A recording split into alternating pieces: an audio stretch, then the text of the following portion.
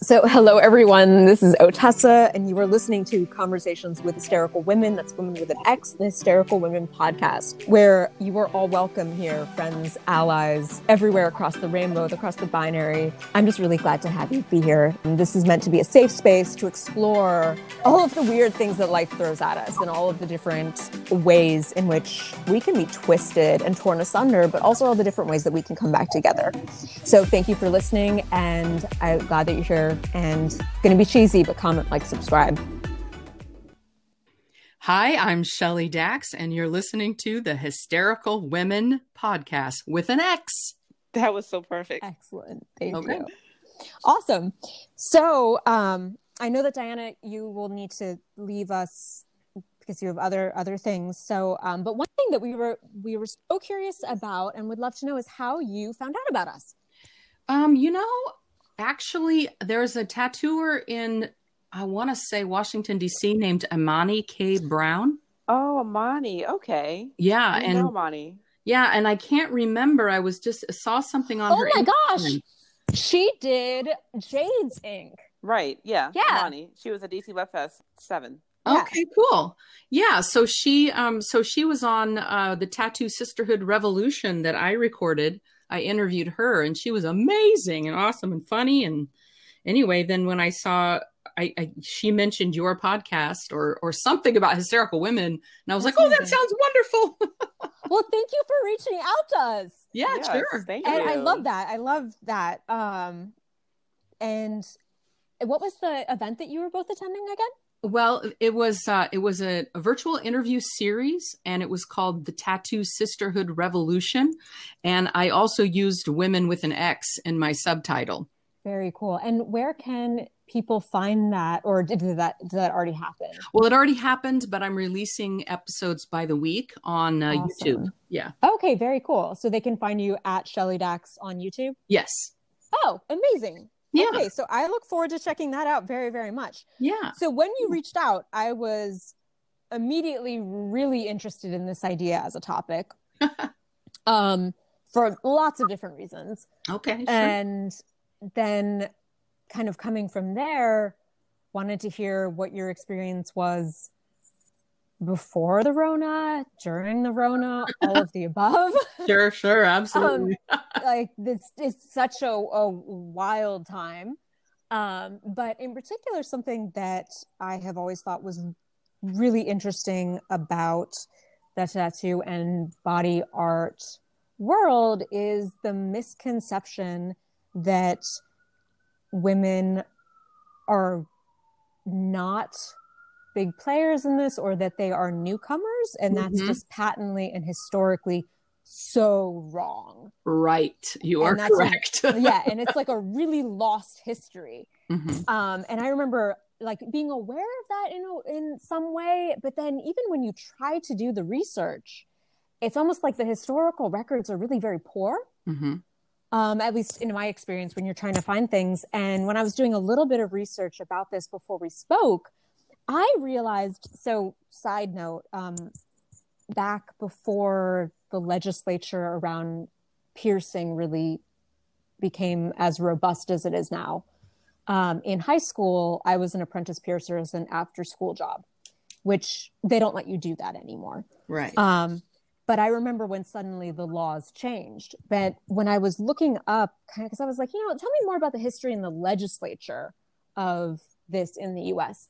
And I was fascinated to find out that tattoos were illegal in New York City from 1963 to 1997. And they weren't legal in Oklahoma until 2006.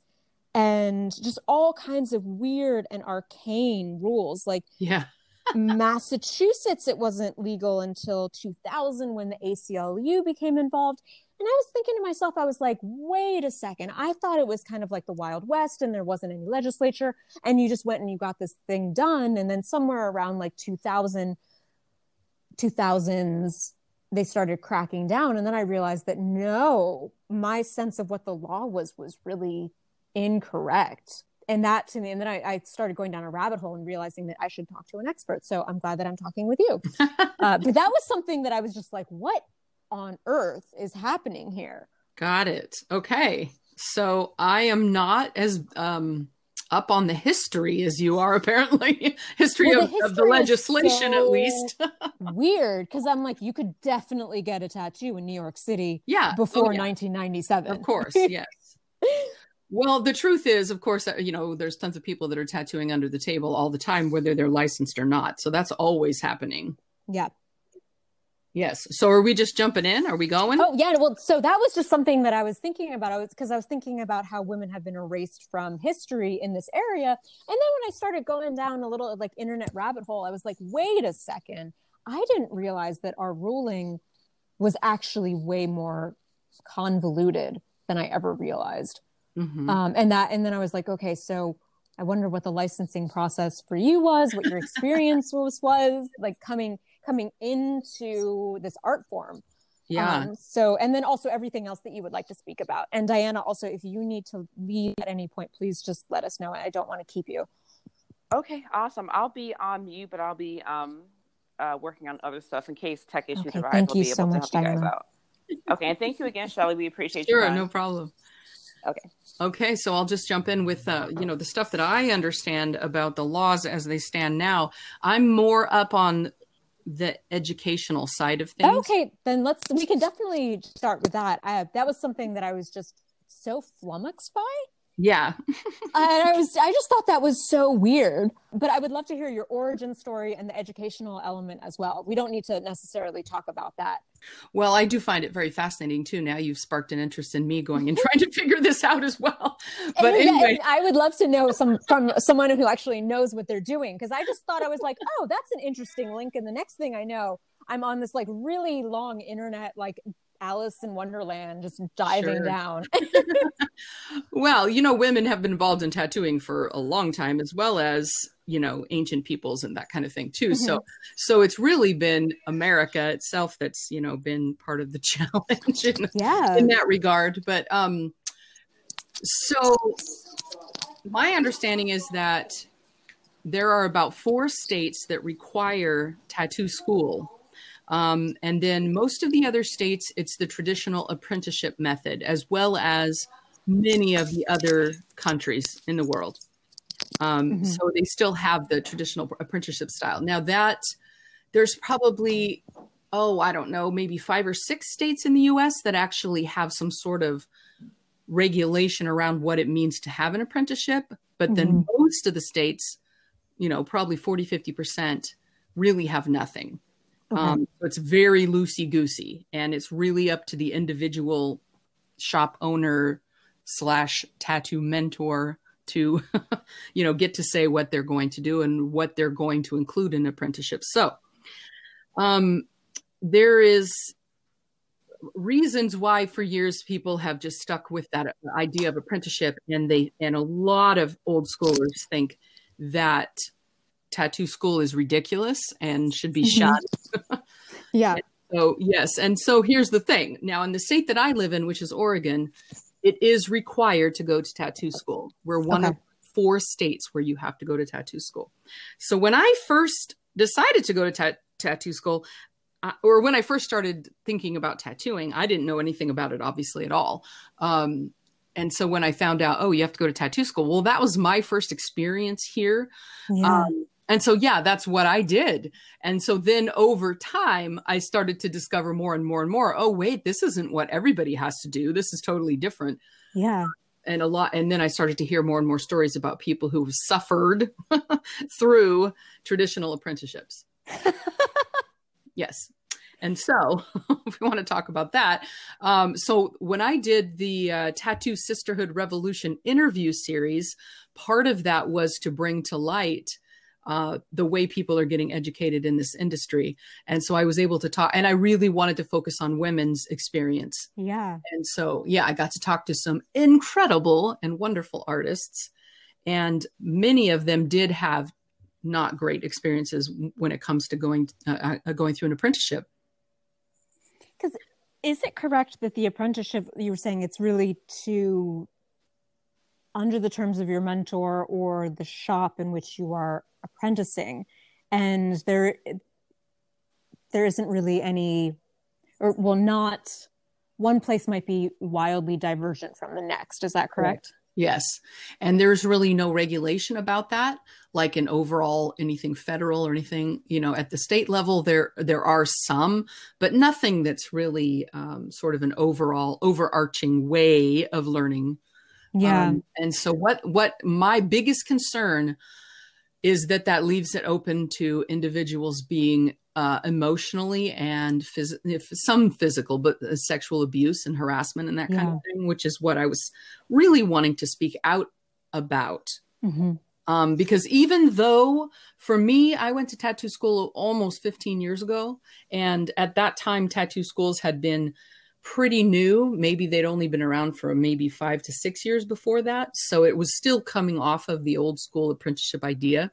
So when I did go to tattoo school, even in Oregon, it still was a pretty crummy experience. And the biggest part of what was difficult for me is I was 38, maybe 39. I can't even remember. I think 38.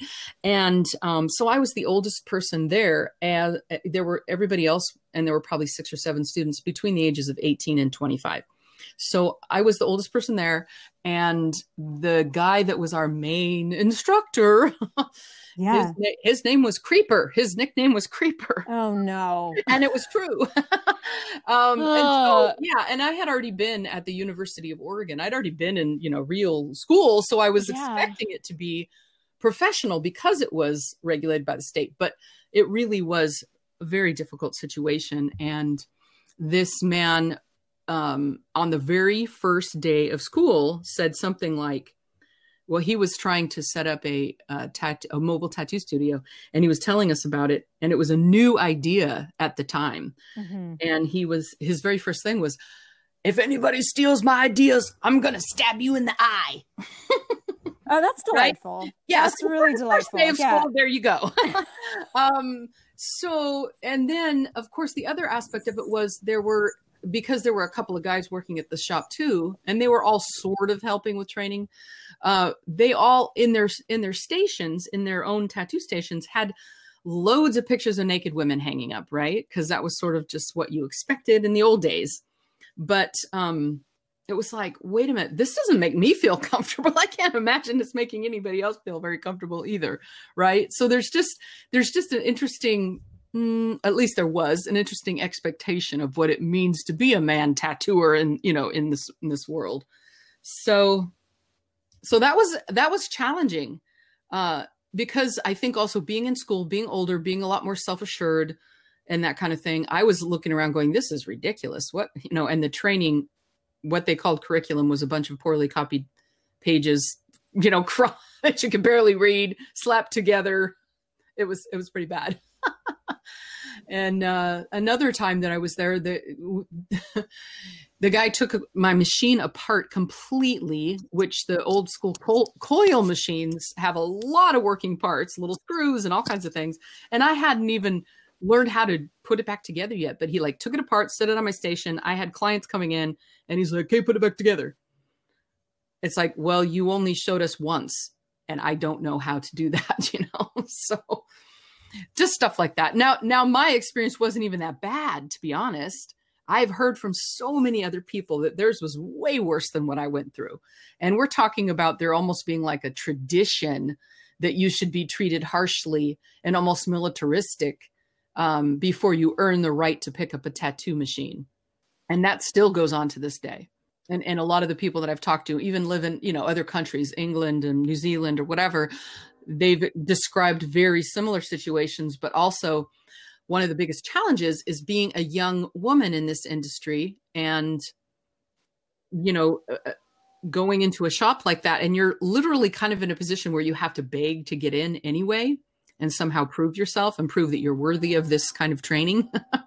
And that's also pretty harsh. But then also you're looking up to this tattoo mentor who is, more experienced and older than you. And if it's a man and he's older, I've heard many, many times that it's, you also have to put up with the sexual comments constantly, just degrading things, just being treated crappy, all of that. And I just got a small taste of that in my situation. it seems like even though we don't have what an apprenticeship looks like, there are no rules or regulations and real protections as a worker in that environment. But it also seems like the experience at tattoo school, even to this day, is still kind of toxic. You know, it really depends. So I own a tattoo school and I've been teaching for about 8 years. Oh, that's awesome. Yeah. And so one of my goals, of course, when I started was I absolutely want to have an amazing, comfortable environment, particularly for newcomers and women and older people or whatever.